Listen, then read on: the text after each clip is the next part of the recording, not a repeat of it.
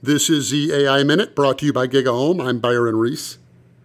Imagine if artificial intelligence could improve every business, every industry, by just 10%. That would be a phenomenal economic gain to the whole planet. But the truth is, the capabilities of artificial intelligence suggest that it will improve our industries much more than 10%.